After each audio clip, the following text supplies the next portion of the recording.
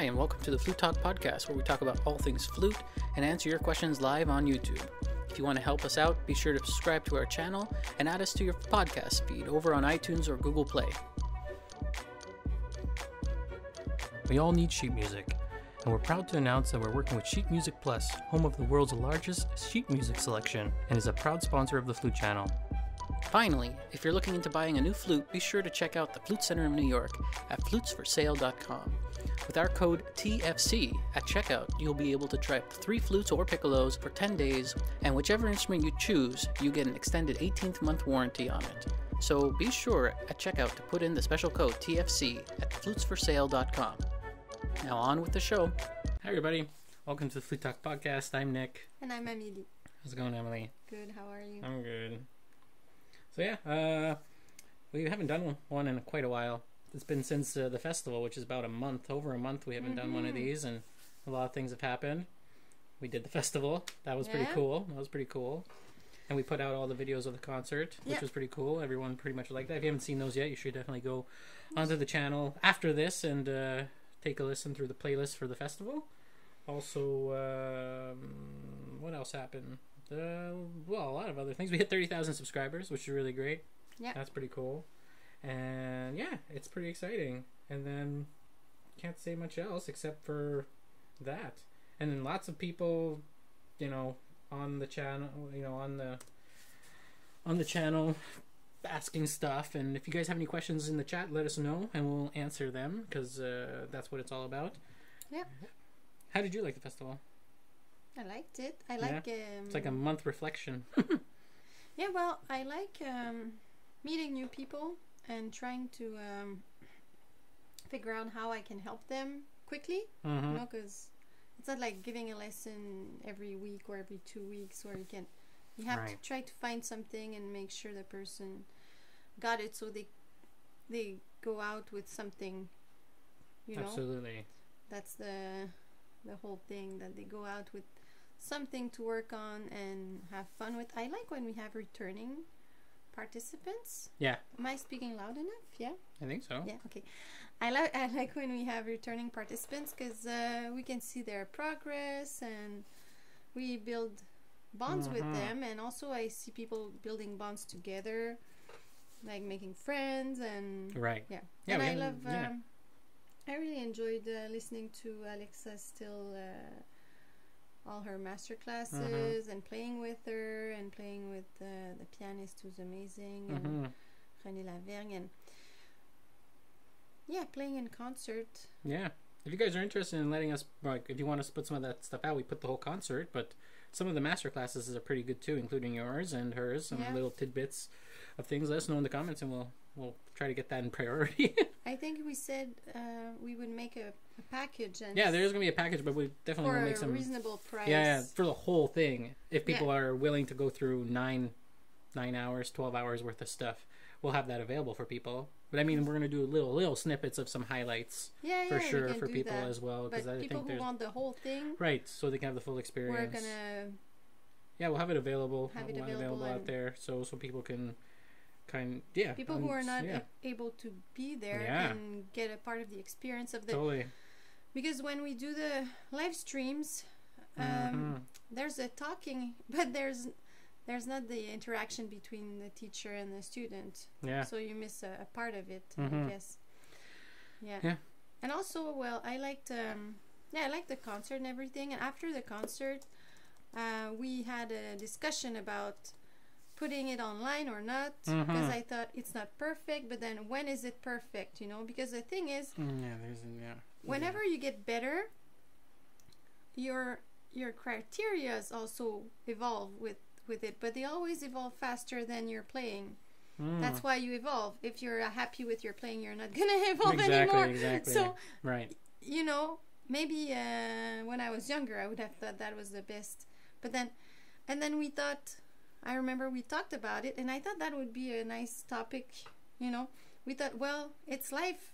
It's a real concert with real things happening, and we have to be open, and then we put everything out. And some things I'm very proud of, some things, but in the whole, I'm happy we put it out. But yeah, we were talking about being real, you know. Yeah. And also we were talking about recordings that remove some of the air, and that a lot of recordings nowadays, they're fabricated. Oh yeah, there's a lot of there's cut a lot and of that. paste. Yeah. You know, I've participated in professional recordings sometimes as a professional flutist, and we do a couple of takes from this bar to this bar, and then we do a cut, and then you don't play the whole thing through, and then the technician just goes and puts and it does back stuff. together. Yeah, even Alexa said the same thing, and there's bits of like that. Things just get fabricated, and there's even videos now of very good recording engineers that really frown upon the whole, adding reverb or telling, and it's not even them adding it; it's the person telling them to add it, and it's a big faux pas now. And there's like great discussions of why not to do that. Like we decided not to put too much reverb because it gives some type of no, it actually deteriorates the sound. Yes and no, because it makes sometimes some of the mistakes not sound so much because it. But then you can't change. But then you can't change it. You can't change the tonalities. You know, if you want to raise the highs and mids, it breaks down and it's very bad. Yeah. But I think it's a way to hide. What I mean by that is you can decide to hide or just show what is there, and that's life. Life is not perfect. I think we've been totally. I think we've been told like whatever we've listened to certain things in our lives that have made such an influence that they were perfect fabricated recordings, you know, because every single concert I've ever been to in my life has never been perfect. It's always just been the whole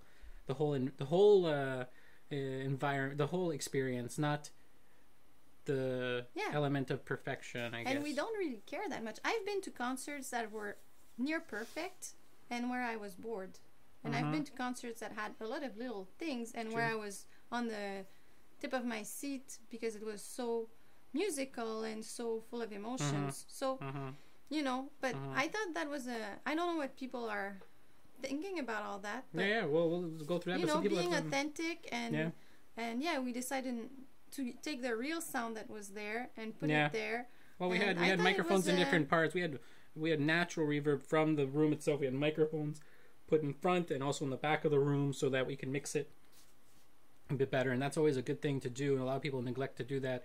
And it's a very easy thing to do. You can buy an H1, which is $100, put that right in the back of a room, and then put close mics close to you, and then record those two things together, and then mix it in the editing room. You know, just adjust the digital, volume, and then until it reaches a certain, but this way it's threshold. natural. It's that's why it's natural reverb. It actually captures the room. In the room. Yeah. It's not like you're in a small room, but it sounds like you were in a cathedral.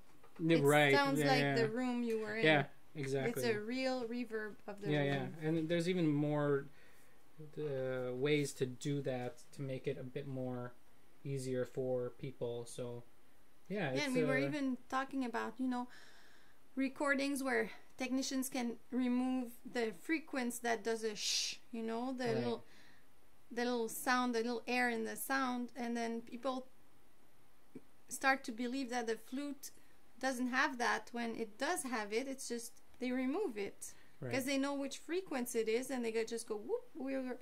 Exactly. And then people are looking for a type of sound that is not efficient, because in real life, professional flutists don't really sound like the way you think they sound like. Exactly.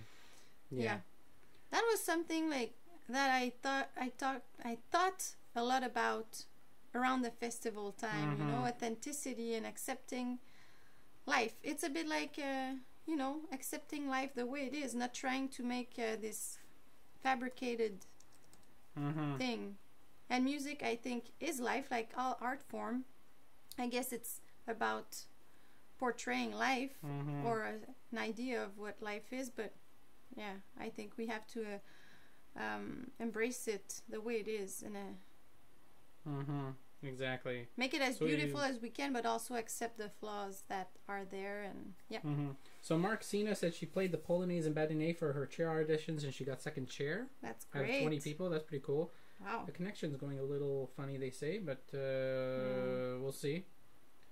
And then and what else is there? There's also, oh yeah, what Victor wants to know. Do you suggest a specific month for attending flute performances in concert? I don't. There's no specific months, unless that means like. Usually concert seasons are from September to what? May. October, May? Yeah, for most places. So check out the schedules in your area. Yeah. And there's also flute festivals sometimes in people's cities.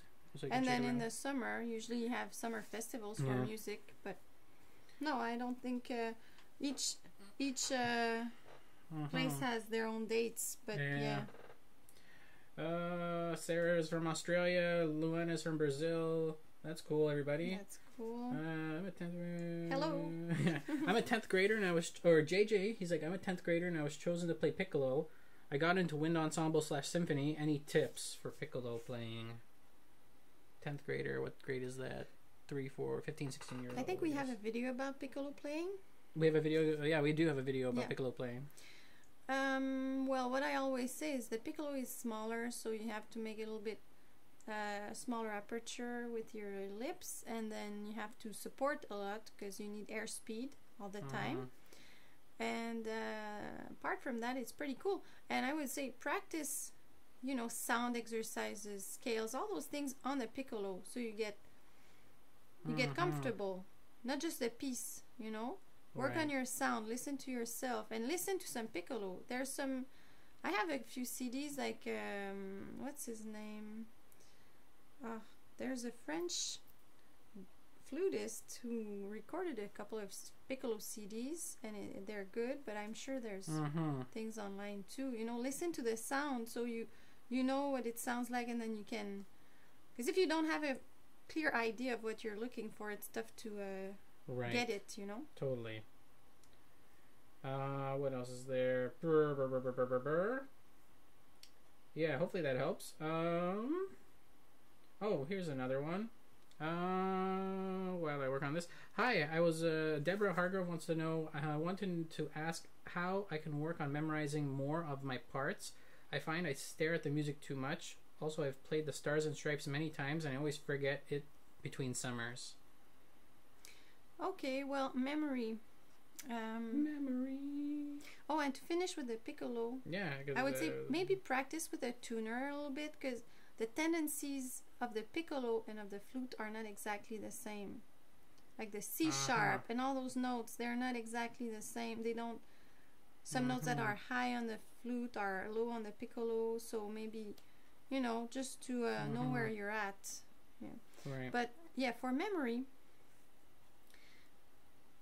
I used to play by memory a lot. I do it less now because I guess I have less time to practice, and yeah, it takes time. But the way I do it, there's a lot of kinesthetic memory involved, so my fingers remember. And then my visual, I try to use as many senses as I can to memorize. So I use the kinesthetic memory with my fingers, and then I use my visual memory. I know on which page I am. I know, okay, now I'm here, I'm there. So all those things. Right. And then I use my auditory memory, because I know the melody and all that stuff, and the rhythm and what's going on with the piano and all those things. But the thing is to try to tap into those three main sources. If you try to remember just by one of them, it's more difficult. But if you try to use all three, it gets easier. And repetition and saying today I'm gonna play the first 3 lines by memory, right, not the whole piece at once. And then that, and then learning the structure. You need to know the structure, because very often, the structure is important. Let's say you have ABA, but the first time you have A, the bridge, there's a little bridge going to another key. Right. But the second time you stay in the same key. You need to have it clearly in your head where you are, because it's just the fingers. So there's also an intellectual type of structural memory that comes in place as well. What's this big structure? But that's linked to my visual memory, because my visual memory knows where it is on the music. usually when you play with the intention of learning by heart, and you pay attention, you see the structure. That's one of the reasons why I like learning by heart, because you really have to understand the structure to learn it by heart. And then I think it improves the playing, but we don't always have time to do it. So. To go back on the piccolo thing, what should they be focusing on practice? What should I focus on practicing for piccolo? I guess long tones and practice scales, and practice the scales that are maybe even are being used in those pieces in that ensemble, so you can get familiar with those things a little bit. I don't know, practice thirds, you know. I would say the same scales you play on the flute. A tuner is helpful too for piccolo. Yeah, I just said that. You said tuner? Yeah. You said pieces, I just thought. Yeah, I said tuner just before we came back to that. But you look like you were listening, but I guess you were reading things, because there's a lot to read. Yeah, practice, you know, the pieces. And articulations. So when you practice, let's say you practice Tafanel and Gobert, that book, you have a lot of different articulations. So you should practice the different articulations as well. Yeah, on piccolo, piccolo, it's pretty important, the articulations, because they're so exposed. Yeah. They're super exposed. And you know the mask thing that sometimes we talk about, to have your embouchure steady, like it's very important on the piccolo. And if you don't want to crack the first note, it has to be ready before you start playing. It's true on the flute. I think it's even more true on the piccolo. Yeah. It's everything's ready. The air is there. Everything, and the mouth is placed, and then you start playing. There's no, you know, if you go and start moving your mouth just when you start playing, it's not gonna work. It has to be placed. Right, exactly. Sarah Brise, she wants to know, she doesn't know what it's called, but I've been playing flute for 5 years now. My music teacher said I could start adding something to my long tones. It makes the note kind of swing. How do you learn to do it? She means vibrato. Okay. Vibrato, yeah. So it's adding vibrato to it. Swing. That's a funny way of thinking about it. Yeah. Swing or also vibrating, like vibrato. Yeah. I don't get the question. She wants to know how to vibrate. Yeah. How do you learn to do vibrato? Okay. We have a video about. Yeah, we have a video about vibrato. You should definitely check it out. But the thing with vibrato, it's a little. Plus, there's difference. Yeah, sorry. Go ahead. Sorry, no. Go. It's all good. I'll say after, because it was very interesting. Yeah, the vibrato is when you modify the pitch a little bit. So you go a bit higher, and then you go back down, and you use the air to do that. And I would advise to start slowly and go, and then build up a bit faster. If you start to do fast right away, the thing is you might start closing your throat and go, and then you can hear in the sound, it sounds a bit like a goat. It's not very interesting. Yes, you know, so in our video it's really explained thoroughly. Totally. And there's examples, and so if you go on the flute channel and you write vibrato, you'll or find flute it. Vibrato on Google or on YouTube, you'll find us. Yeah. It's funny about vibrato, because like even this past summer, the way she went, there's a couple of different ways that people approach vibrato, which is kind of like, it's a bit weird for me, you know, like what Alexa was saying about her teacher being very mathematical about it, and it's like this crazy, I think it was knife finger and stuff like that. It was very no, it's not her teacher, it's someone she knows. Yeah, it was knife finger though. I think it was knife finger, Thomas Knife Finger or something like that.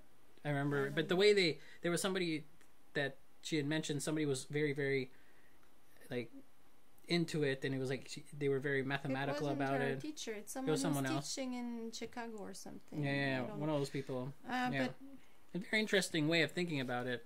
Yeah, a bit much, I think. No, of course it is much. I thought, but I mean, it's another approach. It's a lot of time spent for just. Yeah, it's a lot of approach. You can be a bit more because the thing is, I think he was playing a whole phrase, but not really playing each note, and then something like that. Playing one note. Yeah.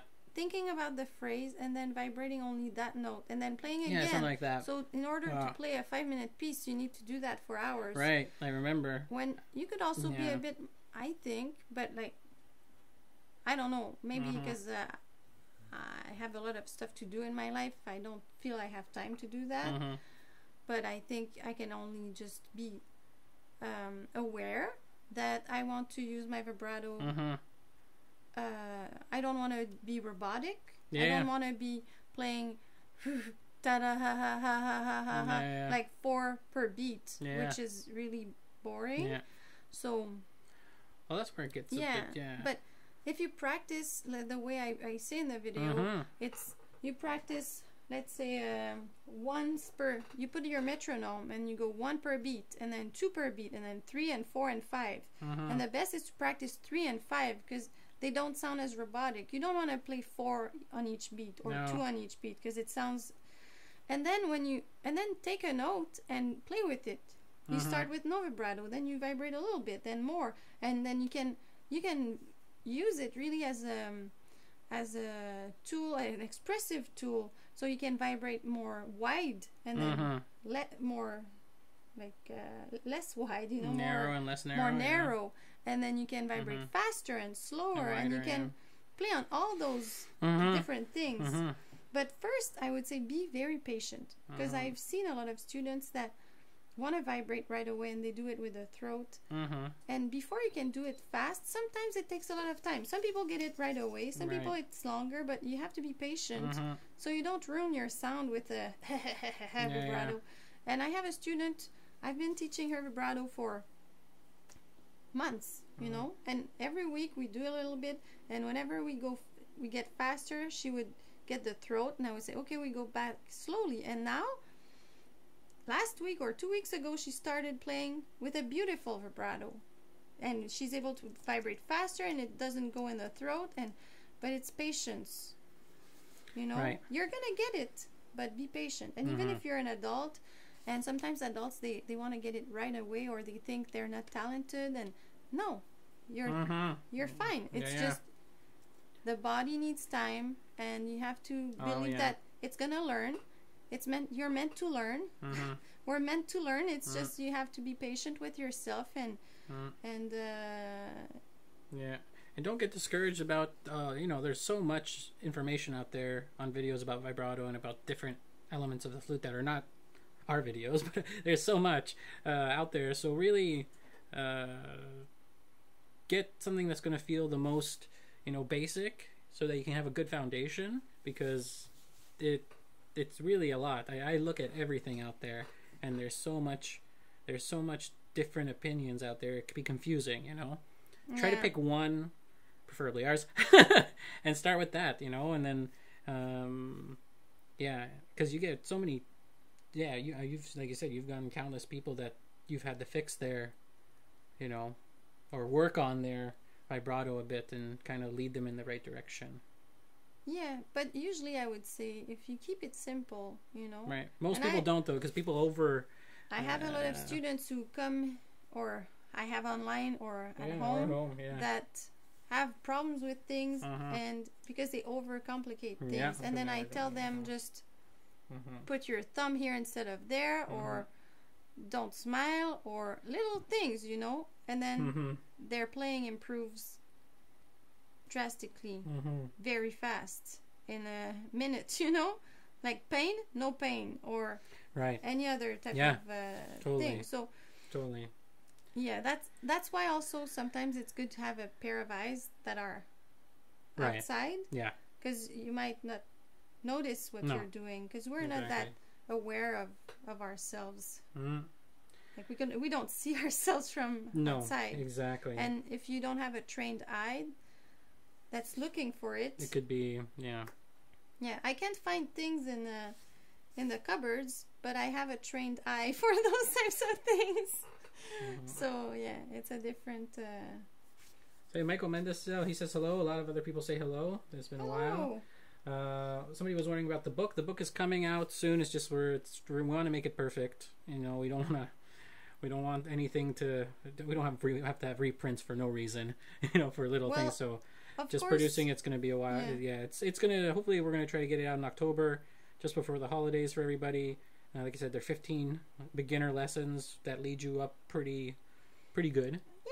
Yeah.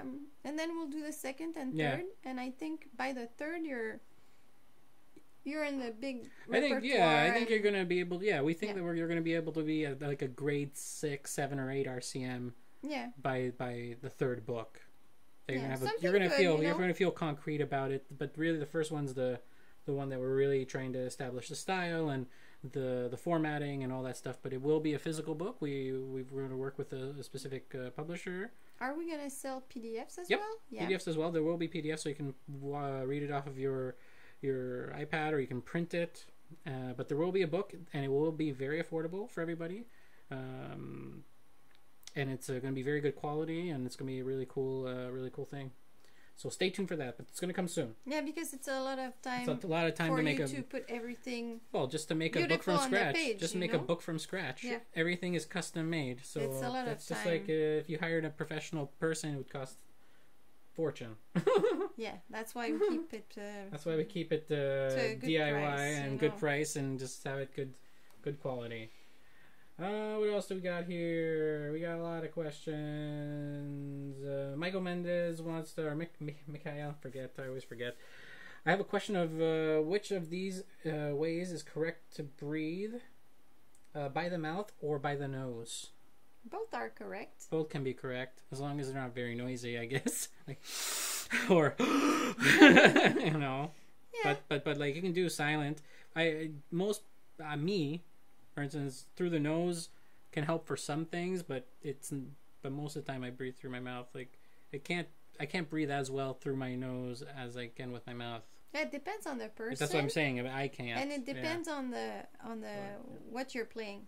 When I have a lot of time, let's say I have 2 bars, I noticed, and I'm not really I don't spend like a lot of energy being aware of those things, but I noticed I breathe through my nose when I have a bit more time, especially when I'm playing in concert. I might be a bit nervous, and for me, when I have more time, I breathe through my nose. And when I have less time, like I'm playing, getting just a tiny breath between 2 notes, I usually breathe through my mouth because it's faster.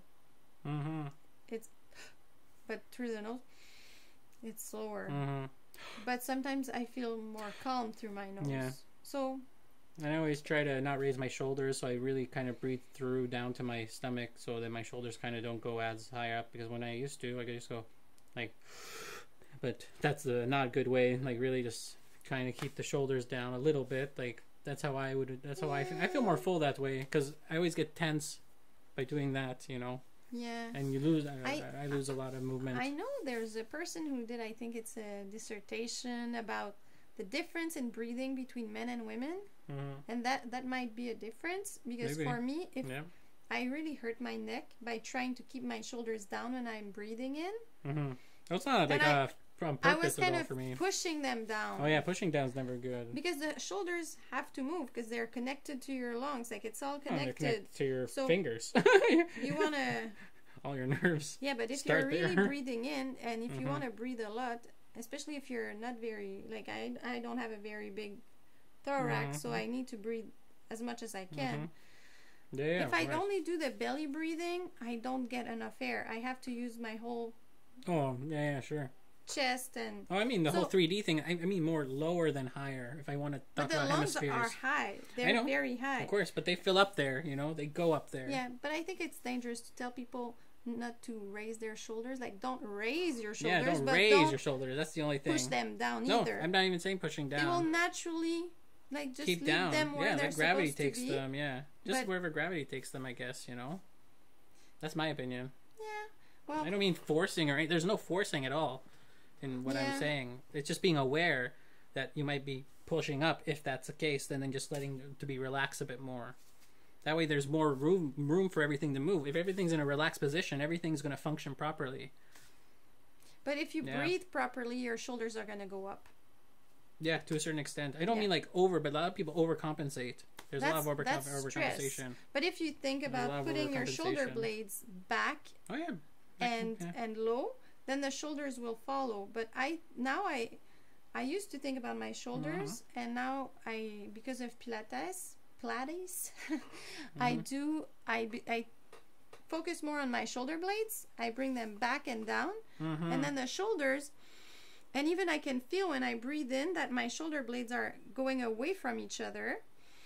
And then my shoulders raise a tiny bit. And I don't think about them too much. I really think about my shoulder blades and keeping them down in the right spot and close to each other. But of course, when I breathe, they go away. But it feels good, you know? Of course, sure. And everything is in its place. Because the problem with when we give an advice that's too, like, keep your shoulders down.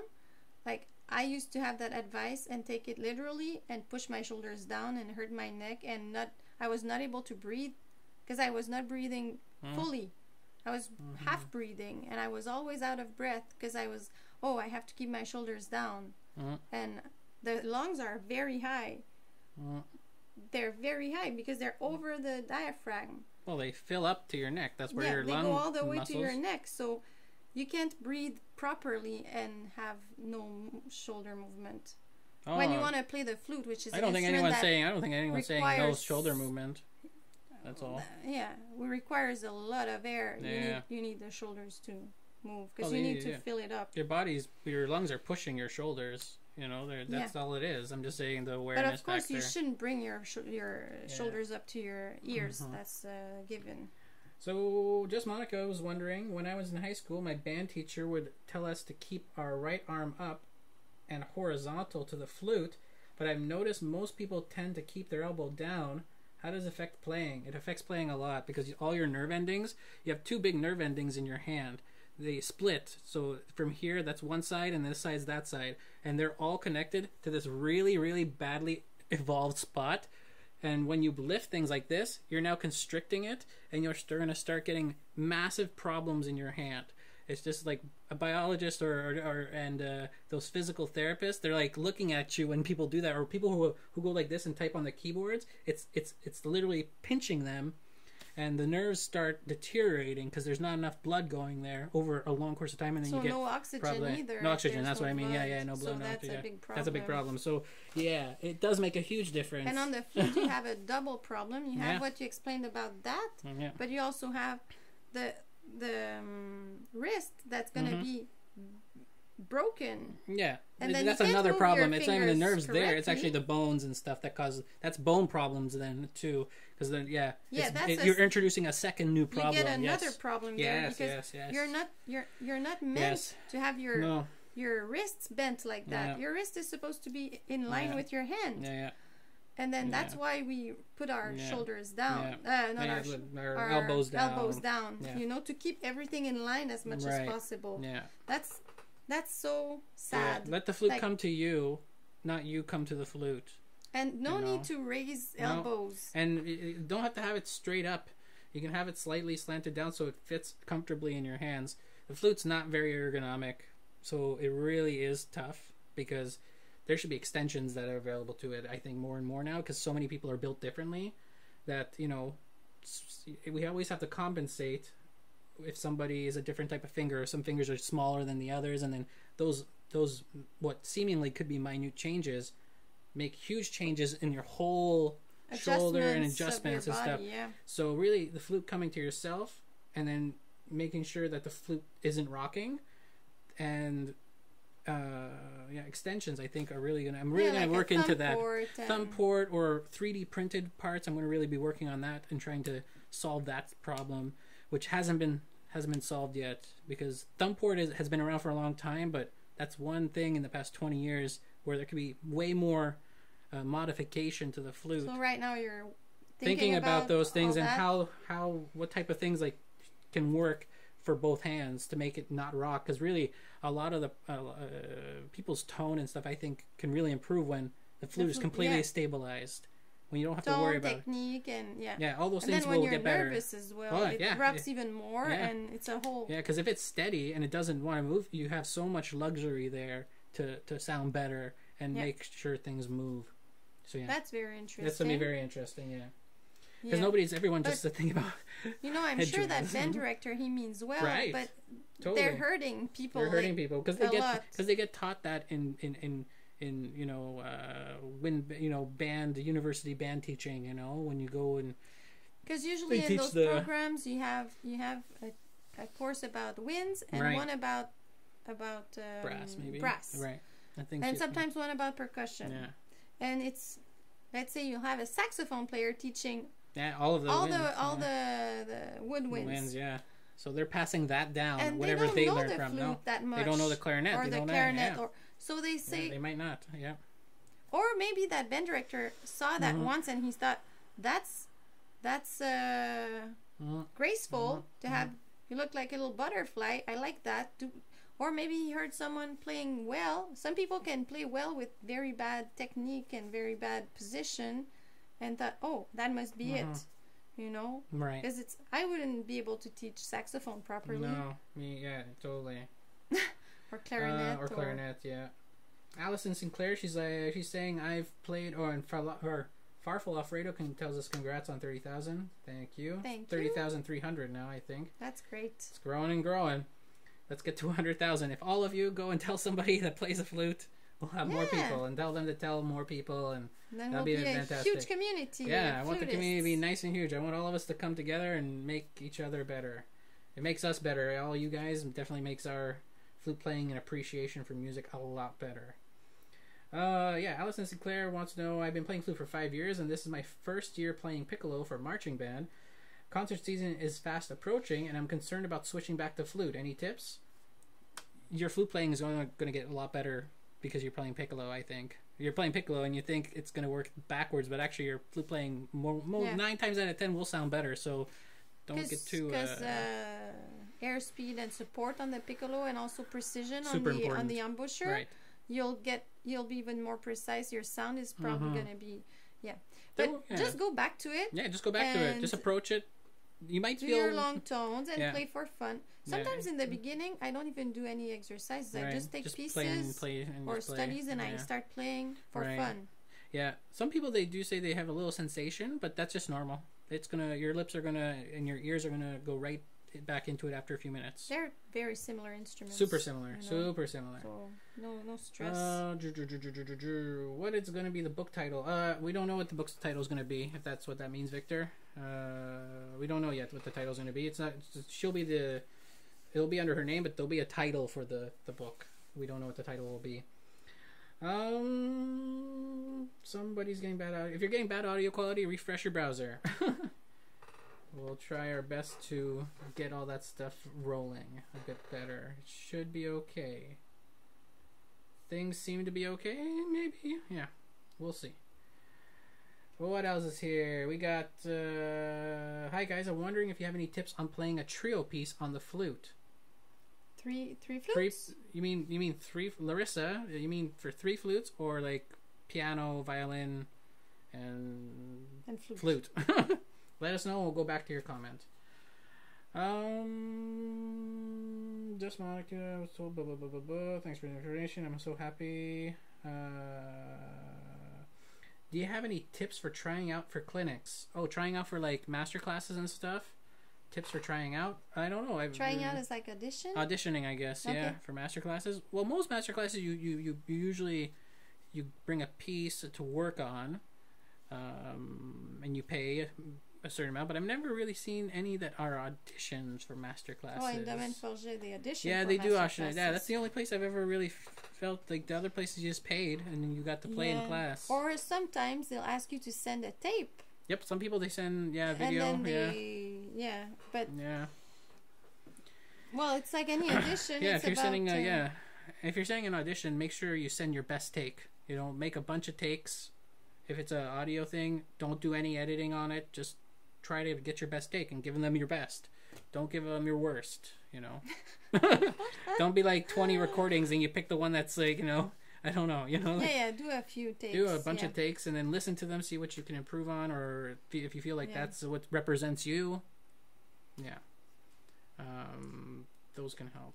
Yeah, 3 flutes is what Larissa said. Yeah, 3 flutes. But if you play in masterclass, just try to be, because sometimes we get nervous and then we don't really listen as much and remember what the person was saying. So try to, remember it's a learning experience. Right. You're there to learn. You're not there to prove anything. No. And with that mindset, I think you'll get more out of it. Totally. Because the person there should be there to help you.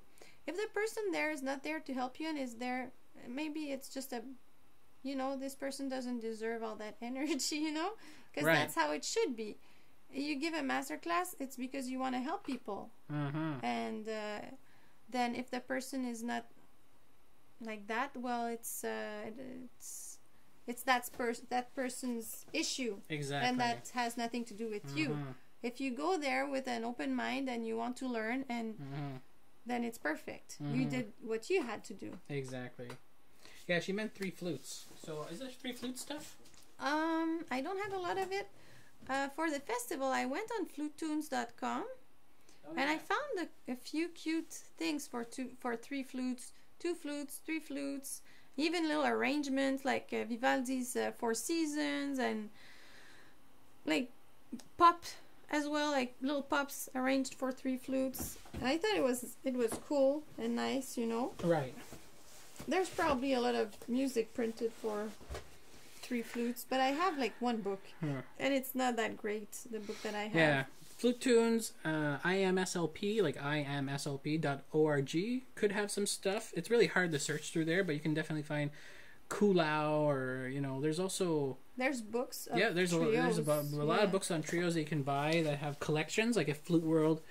You can go on their website and look for flute trios by actual 3 flutes, and they'll show you all your 3 flute collection stuff. Christmas books, and you'll have all types of books and different exactly. composers, and Exactamundo. And maybe even by level, for beginners or different levels. Someone says raising your arms is so 70s. I can't believe anyone is still enforcing that. Yep, people are still forcing that. And one thing I don't understand is, yes, of course, you're not a flutist, but as a musician, we should all learn about the body. Yeah. Because that's only starting now, recently. you learn any instrument, the instrument is different, but the body is the same. Yeah. And I remember my son having pain when he was playing the cello with his bow arm. And the way he was explaining the technique, I told him, that's not possible for your body to do that and not be in pain. Right. And he said, well, that's how we play the cello. And then That's how we play the cello. I said, that's not possible. Some people play the cello 5 hours a day, and they have no pain. And they would have pain. Like that's... The body can't do that for extended periods. And then, I got him a teacher who was more aware of how the body works, and he fixed it in 2 lessons. Yeah.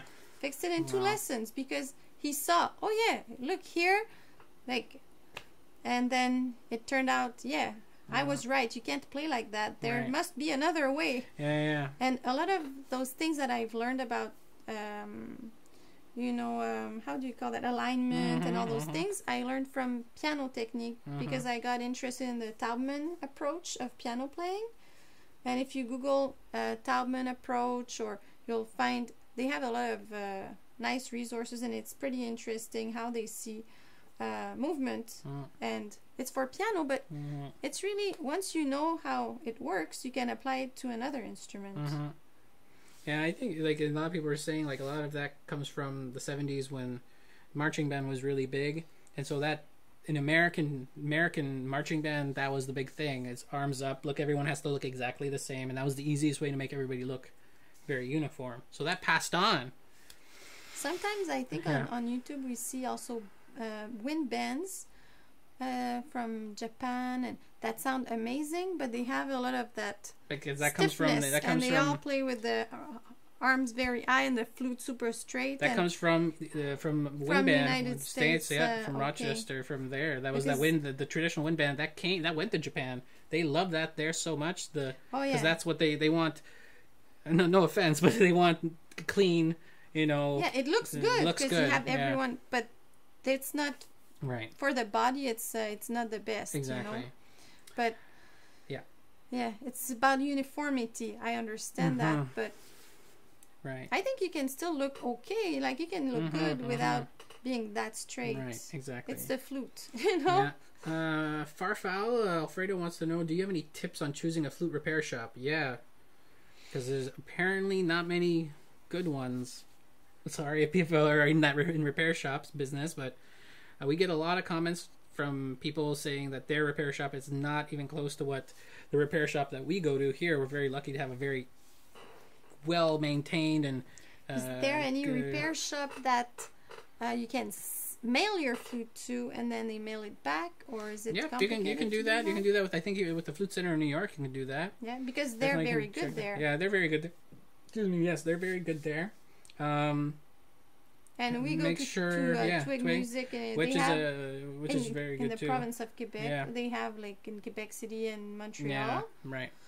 But like things that you should look out for that are good things, I guess, about is that they have technicians there that have specific qualifications, like maybe even Straubinger certification, because that's a very difficult thing to attain. Like, and you need to really be good at it, and you get a certification for it. That even usually if you can don't tell want the Straubinger. Yeah, even if you don't want Straubinger, that usually tells that you're that person's very they're very advanced and they have a good sense of detail and stuff like that. Because the lady who repairs our flutes, she told me that the flute, because she repairs different instruments, but she's really more specializing in the flute right now. And she told me that the flute is different from all the other ones, and it's a bit more, you know, a bit more tricky, I guess. Yeah, and it's a little trickier. You know that it's all metal, so you have to deal with metal. But sometimes you have people that repair everything, and they're not that knowledgeable in flute. Right. And we're lucky because she's really knowledgeable in flute. Yeah, and so she's constantly getting better and better. Yeah. So look for people who are those types of accreditations. What else? Ask other flutists who they recommend, if they know anybody, if you know any other flutists. If you know any other flutists, you can send your flute to people. There are a bunch of people all over the world, very good, reputable people. You can check on Straubinger's website.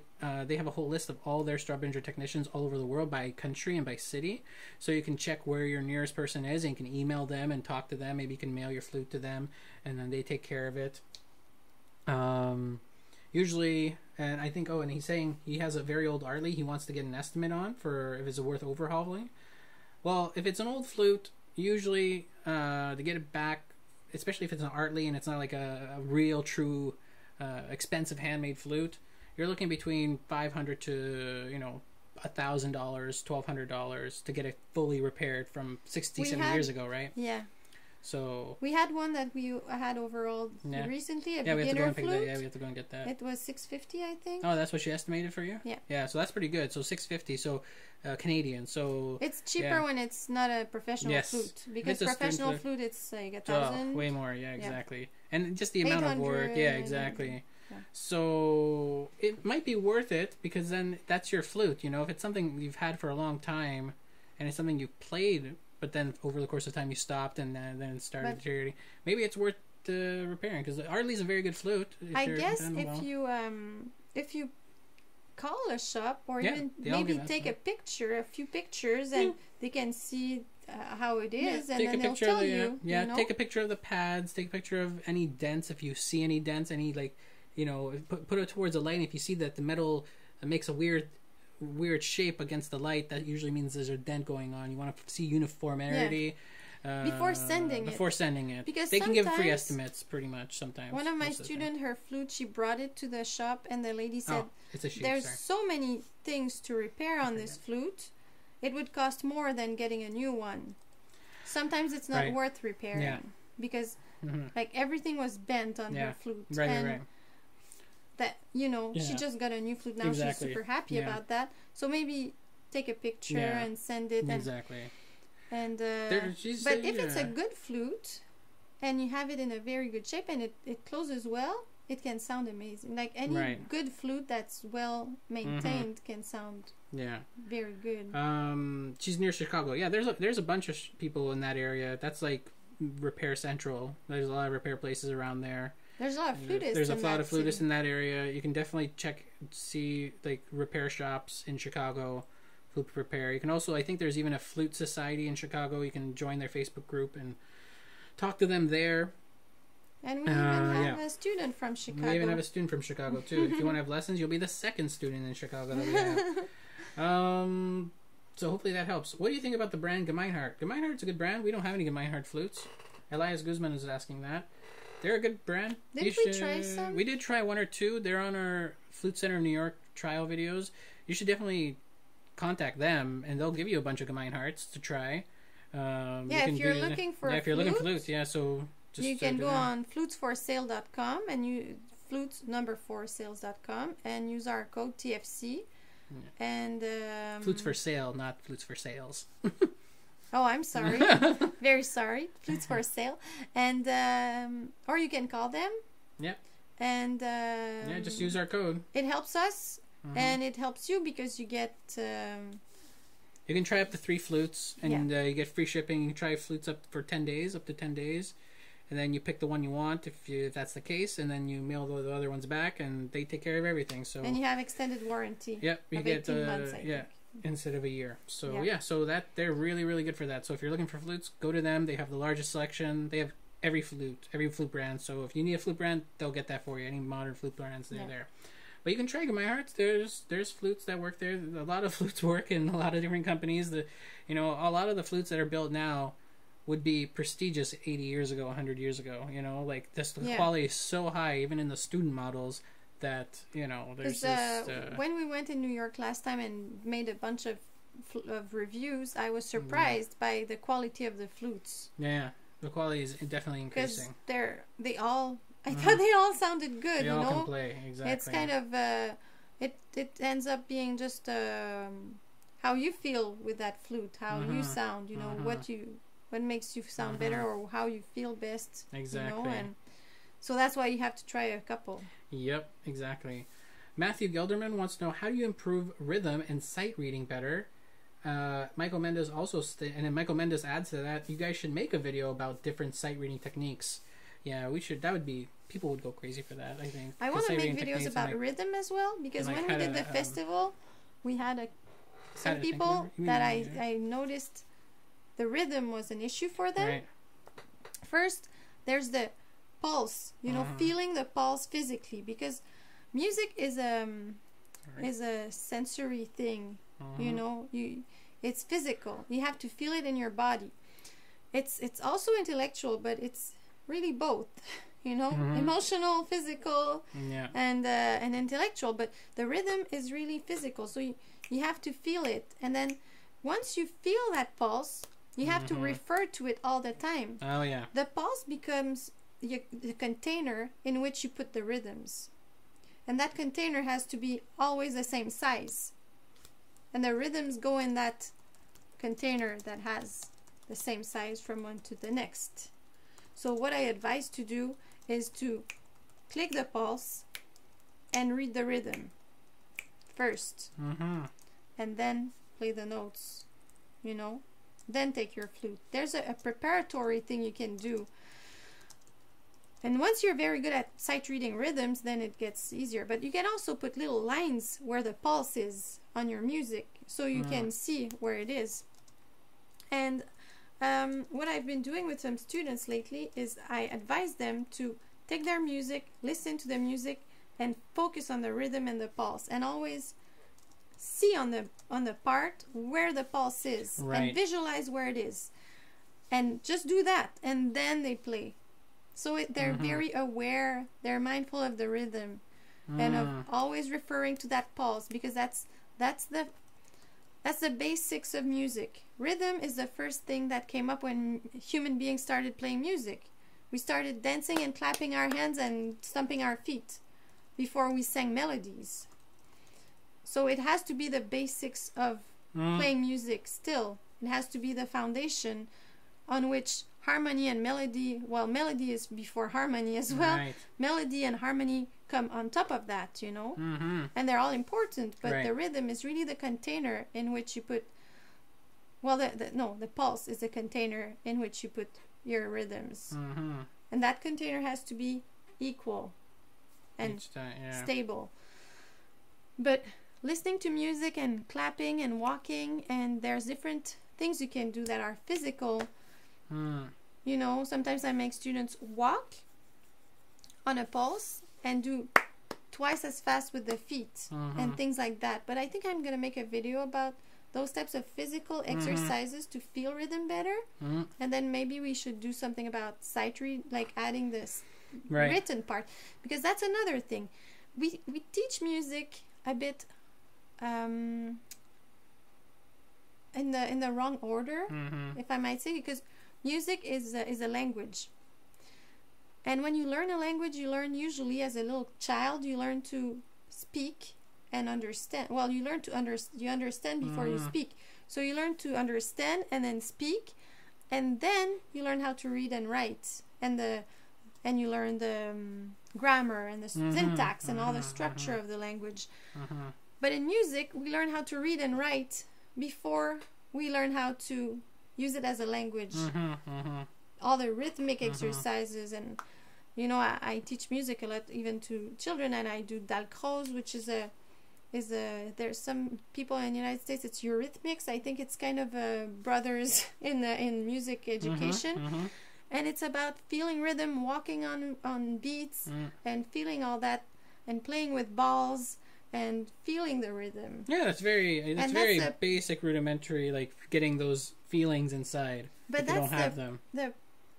Yeah, that's the basics. And it's funny because I had an okay sense of rhythm, but when I did my music education bachelor's degree, because I did my performance degrees and then I did my bachelor's education degrees, I had to do those courses of dalcroze and orff and all those. But specifically dalcroze, I felt my rhythm after doing those things, because in the class we would do the exercises that we would teach little kids.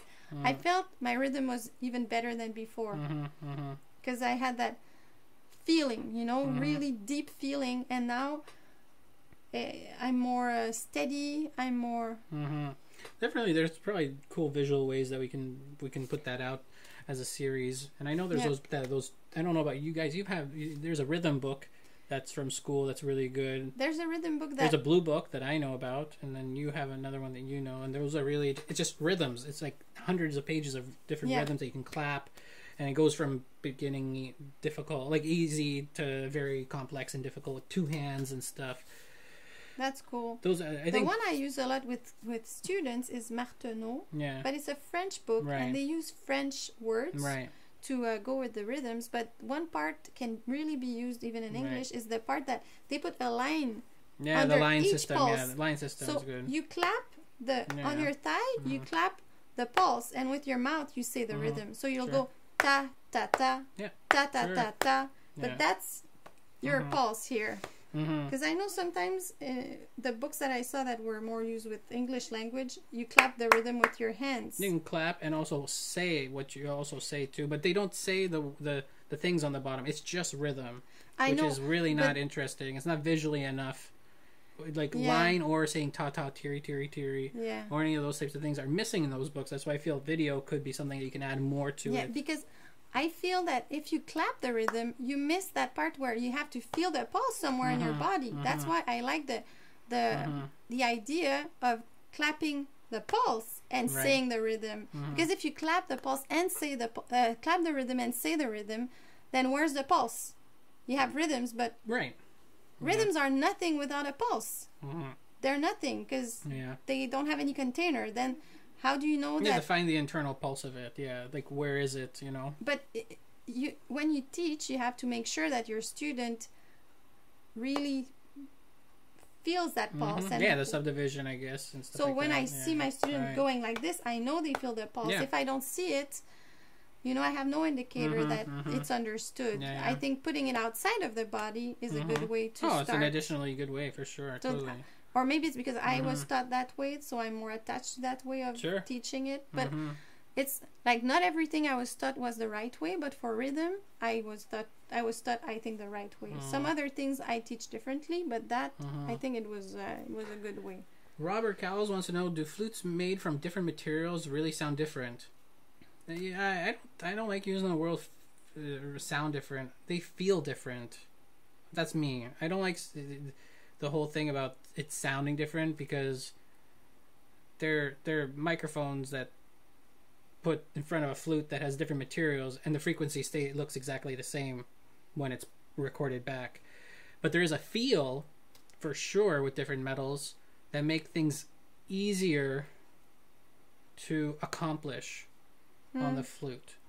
That's not completely, because then there's the cut of how the head joint is and the way the tones are built and the stress on the metals all add up to make this thing work. But that's my personal preference more and more. The sounding different thing. There's a very good video, and I want to replicate it and do that and show an actual wave graph, because that tells you the frequencies, and frequencies are tone colors. Because some scientists, like I remember, we were having dinner with a physicist and a bunch of flutists, and the physicist was like, "What are you talking about? I know metals. I've studied science. Like, those things can't affect your sound. It's not about that." And I feel I sound different, but is it psychological? They did stuff with wines, and they did trials, and they take a cheap wine and they put a very expensive sticker on, like a sticker of a very expensive wine, and people are fooled. Even people that are knowledgeable are. That's definitely a different type of experiment. Maybe I'm getting fooled because I see the metal. That's why I'm saying I feel it's more of an internal feeling of how your body works with the device, but the device still makes the sounds that you want to accomplish. Because maybe your other flute doesn't do it. I feel I sound better on silver than gold. Mm-hmm. Yeah, all depends, I guess, because but the other day I tried a Oromite flute, and I thought I sounded better on that flute. Yeah. So maybe it's the cut. Maybe it's not the metal. What do I know? It could be the cut and the metal. It's definitely all of it combined. My point is that it's all of it. The craftsmanship of it. So you think we put too much importance on the metal when the 100%. Craftsmanship of the flute 100%. is more important in the end. Yeah. Well, it's all of it. The craftsmanship includes the metal, the choice of what type of metal, all those things. So it's not all to have a gold flute. No. It's about how it's been made. You can have a very well built copper flute and it'll sound fine. It could sound fine. You can have a brass flute. Most flutes from the past, there were some brass ones that just sounded fine. There are some heavy flutes that sound fine. It all depends on how it's built, and it's a lot of stress on what type of metals used, what type of head joints used. Like, that's the whole head joint market too. Head joint market is more like the wine market. It's the whole wine thing. I would relate that experiment you said about the wine to head joints now, because people perceive that the head joint. But the head joint does make a big difference. Makes a big difference, but a lot of people say it makes the biggest difference, but it doesn't make the biggest difference. You can have a crappy flute that's not well made and then put a good head joint on it, and it's still gonna suck. Of course, because if it's not closing properly, it's gonna suck. But it's only, I don't know what the percentage is. There might be a percentage, but it's a whole thing. It's not just one thing. No. And it's not because it's more expensive means you sound better on it, because you might sound better on a silver flute than a gold flute. And even you can sound good on a $20 head joint instead of a $4,000 head joint. $20 Yeah, head there's a guy in Armenia that makes $20 to $80 great head joints, superb. Nobody knows who he is on eBay, and he makes them out of ceramic, makes them out of metal, makes them out of everything, and they're for flute, and they're sound great. I've heard people play on them on YouTube, and I was just like, no difference from. You should get one. You should get one and try it out. Yeah, totally. Yeah, but I remember we tried a flute that Yamaha, and the body was not totally silver. The head joint was, not the body. Nickel silver or something. Maybe. And it was a great flute. Like probably this one was very well made and everything, and I played very well. So it's not just about the metal, because I thought that flute sounds as well or even better at some silver flutes I've tried. Right. What do you see here? Michael Mendoza, I'm in that situation that my flute has many things to repair that I don't know if it's worth paying a repair or overhaul. If it's an intermediate flute, you should, or higher, you should get it repaired and overhauled. Don't just buy another new flute, because you're gonna run into that pattern again. Buy another flute. Don't do that. That's really costly.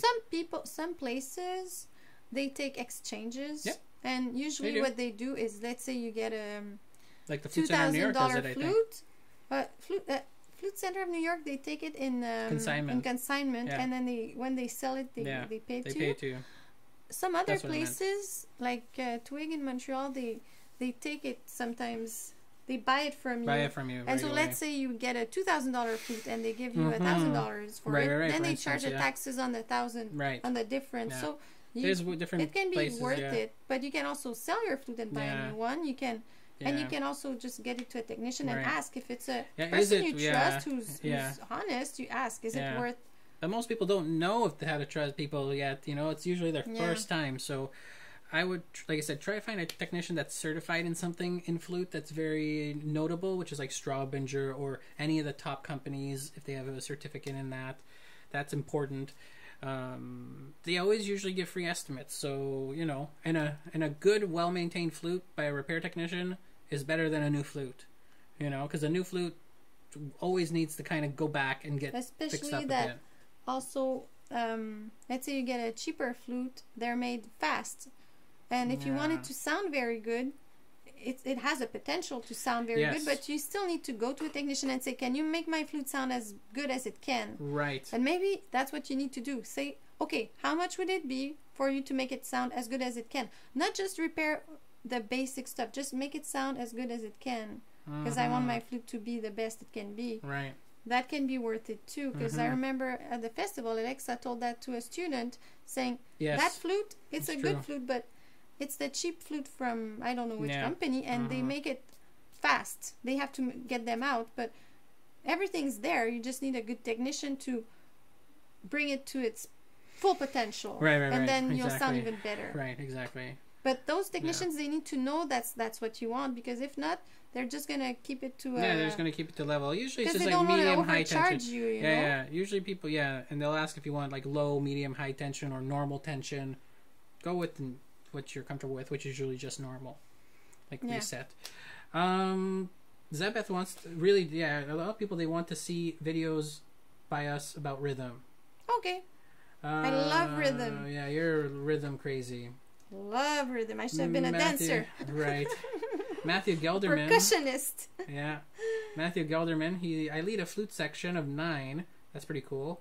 And I was wondering if you guys have tips to help all of them at the same time, and how to get them back on time if they get lost.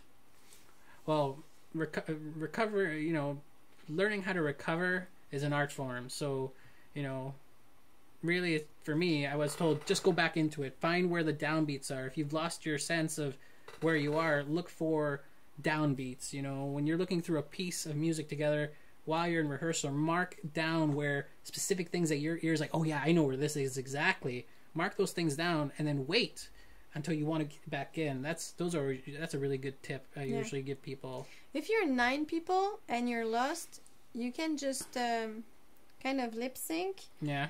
Until you find, like, don't just go and play. Yeah. There's 9 people. Listen to them. And then find the note. Open your ears and find out where you are. That's a really good Don't tip. go and play wrong notes in the middle of the thing. Totally, yeah. Don't fake with, Just fake it a little bit. Yeah, fake it like that. Air flute it a bit. A bit. Look for where you are. No one will know. No. No one will know. That's what I would tell. That's a good idea too. Students and listen a lot. Yeah. Listen a lot, and then there can be like help between people. Oh, yeah. I remember in high school getting lost, and my friend next to me would be like pointing. Yeah, be communicative with each other. Also, if you're leading the section, you're leading them through rehearsals. Remember, rehearsals are where you have to make mistakes. That's where you learn. You know, it's okay to make mistakes in rehearsal. Completely, we should not stress too much when people screw something up and point them out or so. Just be like, oh, you missed something there. Be sure to get that next time. And sometimes it's not even worth telling them. Because they usually know. You can see if they know, and maybe you can offer help. Do you need help with that? And if they know, you know, because, and if people stress, usually when they get nervous, they make more mistakes. So it's about, as you said, not stress too much. Yeah. It's the time to make mistakes. Yes, the time to make, which is almost the opposite feeling in most band rooms. You know, when it's competitive and there's all these different things. I was gonna say competition. It's funny we're going in the same direction. I was like, wow, he's thinking that we think the same.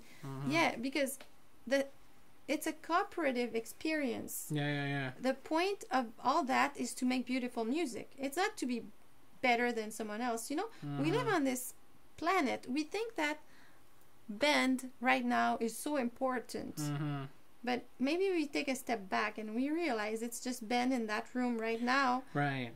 There's other bands, and then there's other stuff going on in the world, and then our planet is super tiny. Maybe we shouldn't get so nervous about and so mean towards each other for little things. Totally. And yeah, I'm getting but you know, and metaphysical about it. Yeah, but you know, it's this all right. thing of why put so much stress when we can help each other, because the point of all of it is for it to sound good, not for you to feel that you're better than someone else, or someone else to feel he's better than this other person, or exactly like making that ambiance of helping each other. And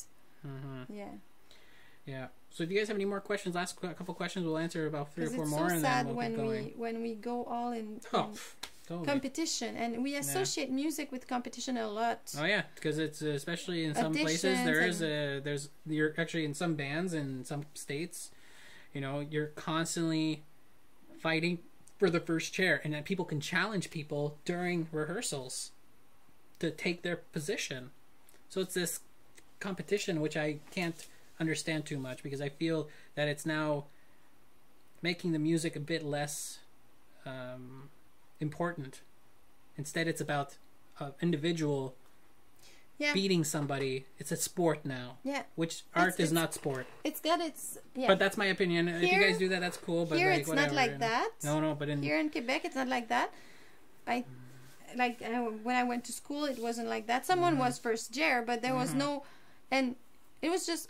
Okay, this person is a bit more advanced than me, and he's first chair. Or I'm more advanced, I'm first chair. I'm helping everyone else out.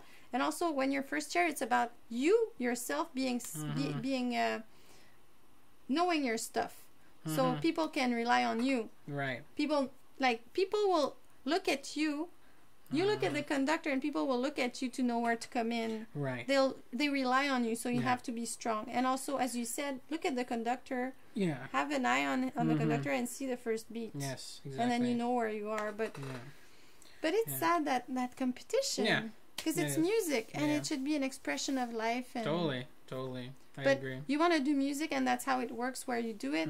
Whatever, you can live with that, I guess, because music is great, and you want to do it. Totally. So you have to go through that. Well. Yeah. Another suggestion would be to make a video about head joint cuts. Yeah, I really want to make something about that. Just general information. Yeah, I'm thinking about doing that. The problem is that there's so many different styles of head joints that I think I'm not going to talk about those styles of head joints. I'm just going to talk about what to look out for and what things change between different head joints, like the length and depths and cuts, and what is a cut. What is a cut in a flute, really? A lot of people don't know that. They think it's something, but it's not that sometimes. Oh, that's going to be very interesting. Yeah, we'll see. Yeah, that's going to be something I think might be good. Have you played Gardner head joints? Derek Daniel says. I've tried one. What do you think of them? What do you think of the head joint as a possible upgrade for a 70s generation close-hold Haynes? Thanks for everything. You're welcome. Give it a try first. My theory always is that try to find a head joint that fits your flute pretty well. If it's too loose, I don't like the fact that people get their tendons stretched out. It actually kind of makes the flute less what it was before, and you're actually like kind of weirding out the material. Like you want it to get it at its original made, you know. My head joint was stretched. Yeah, right. And so try as many as you can. I'm not familiar. I've tried one of his head joints, but if you should try a bunch of different types, including the same make of that one. Try different makes. Yeah. Also, maybe your old head joint of your Haynes might need a new cork or even a new material. Like there's Rhino stoppers. There's also Delrin, which are made out of plastic that vibrate really well, and those things all last forever. That could be something that could upgrade your recent your original head joint too, and that could be a good thing as well. But try as many as you can. That, I think, deal also works for head joints too, I think, for the Flute Center of New York as well. So you can definitely check out with them. They have lots of head joints you can try out. I don't think I ever tried that type of head Gardner. joint. It's a guy, it's Brad Gardner's head joints, I think, from Cincinnati or something. Never tried it. Yeah. They didn't get up here, I don't think. It's mostly Lafan here and Brannon and stuff like that. But the Lafan we have here, they all have this thing. Yeah, the Tubasa. And they're not all like that. No. But the ones we have here. And yeah, because those I are don't all, really those, like those little mustaches. Yeah, the mustaches. Some people, I don't know if you guys have all noticed these ones, the ones that have a little bit of extra metal on top that kind of guide the air in. Yeah, I don't know about that. I feel it's more for, let's say, a doubler, because it helps with having a good sound, because it sends it in the right direction. There's also good cuts. There's also just good cuts out there that are good for doublers too. That work. When you play with that, your sound will be good.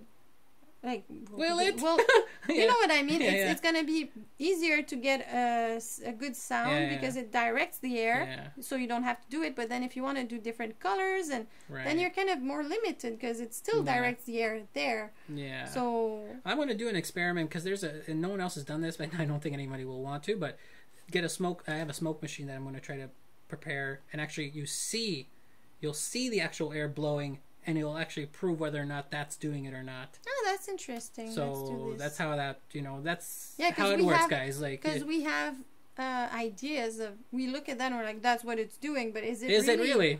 Like, totally we have to find out. Maybe we have to be more scientific about it. You have to, because it's a scientific machine. All the musical instruments are made from the science and physics and stuff like that. So there's a lot of stuff like that. So we are doing a 30K giveaway, but not today. But we are going to be giving away one of these, a Soundbrenner. But we're going to have a review about this, and on that video, we're going to be releasing it. It's a rhythm. It's a machine it's a wearable metronome that you can like tap and stuff and use your device.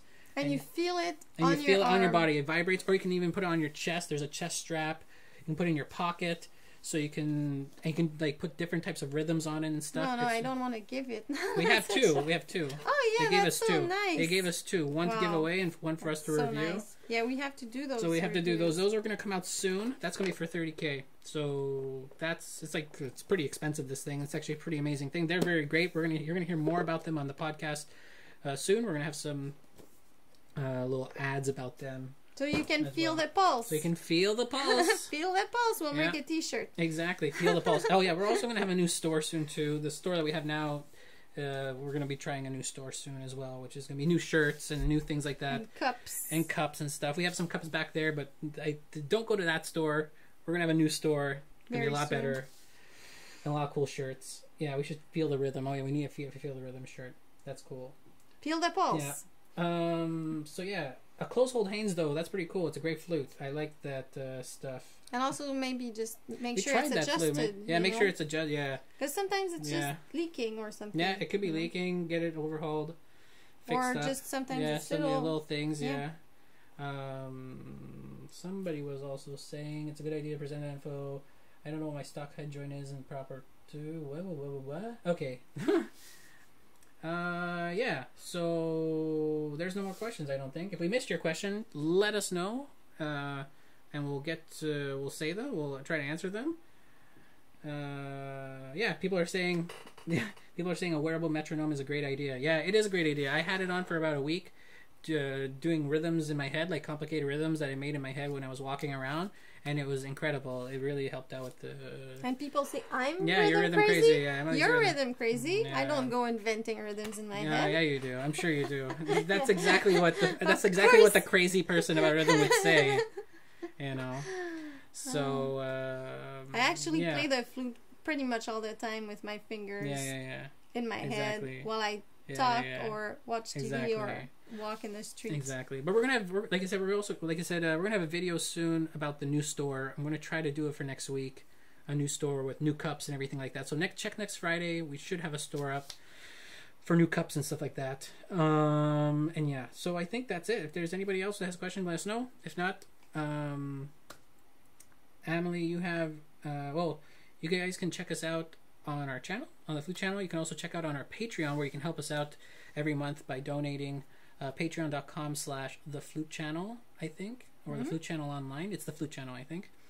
There you can help us by supporting us that way.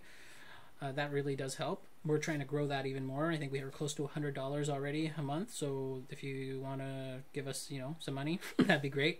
You can give as little as $12 a year, so $1 a month, and that really does help us out a lot. You can cancel anytime. And then we also have the Flute Center of New York, flutesforsale.com, and that's they have the largest inventory in the world. You can go on their website and use our code TFC, where you can try out flutes. So you can try up to 3 or 4 flutes for up to 10 days. This is worldwide. You can also call them and talk to them as well. They're all flutists there, so they're very knowledgeable. And be sure, like I said, to use our code TFC. That helps us out a lot. We had some people who bought some very expensive flutes. Yeah, and, thank you. Thank you very much if you're out there. And I hope you enjoy your new flutes, and that helps us out. Even the cheapest flutes also help us out a lot. Yeah. Beginner flutes. We have a lot of beginner people who buy flutes too, which is great. We love you all. It's even the beginner flutists. Everything really helps us out, and it just makes us very happy that you're able to go on this journey with flute. So yeah, flutesforsale.com. Flutes the number 4 sale.com. Yes, use our code TFC. You can call them and do that. And we also have our online studio. If you want to have lessons with Emily right here, we do have an online studio. We can have lessons for have 1-hour lessons with her. We have package deals for 4 lessons, 8 lessons, 12 lessons. You can also try out 1 lesson with you as well, just to try, like a tryout lesson. And some people just take by the lesson. Yeah, and some people take by the lesson. You don't have to get packages. Yeah. And you can check us out and email us for that. You can go either info@theflutechannel.com, or you can go to the Flute Channel's website, theflutechannel.com, and on the top corner you'll see the Flute Channel Studio or Flute Channel Lessons, and that's where you can get in contact with us about all those things. So, and this summer we had a person who was here last summer at the festival. Yes. And she's from Germany. Yeah, she came from Germany twice. Last year she came to the festival. This year she came to meet family, and she couldn't come to the festival, but she came and took 4 or 5 lessons, or a couple of lessons with me here in our house. And if you're ever in Montreal and you want lessons, let us know. And email us, like I said, at info@theflutechannel.com. That really does is our main way of communication. And it was so nice to see her again. And totally. She even brought little presents from Europe. That was so nice of her. I still drink in the cup she brought me. Right. Yeah. And totally. So it's cool when we meet people like that and we get to see them again. Yes, absolutely. Yeah. So that's all the information we have there. Eric was saying about the head joint stopper material. Yeah, I think all cork should be taken out of flutes and use this new material, because there's several different types of material. Metal, Delrin plastic with washers. It vibrates really cool, and it lasts forever. Doesn't dry up, and you just have to replace the little washers you can get at the Home Depot. It's really that. It's just a plug to plug the other side of the thing. It's not rocket. It's not the magic science. It's not the witchcraft of flute. So So that's about it. You can reach us all on all of those places, and we'll be sure to do this in 2 weeks. Next week you're doing Vivaldi for Just Practicing. That'll be fun. Ending the summer with summer. Yeah. Well, it's just just practicing. You're just gonna. It'll be fun. But we're gonna have a music video come out with that in the future too. We will have a bunch of music videos, maybe a little Christmas album too. We have a lot of stuff to work on this next couple months. Yeah. It's gonna be big stuff until the end of the year. We're gonna have a lot of stuff to book and all those things, and you guys being here for the podcast and for all the videos that we make and stuff, we really appreciate it. And so thank you so much. Thanks so much, guys. I'm Nick. And I'm Amélie. And we will talk to you guys next time. See you later.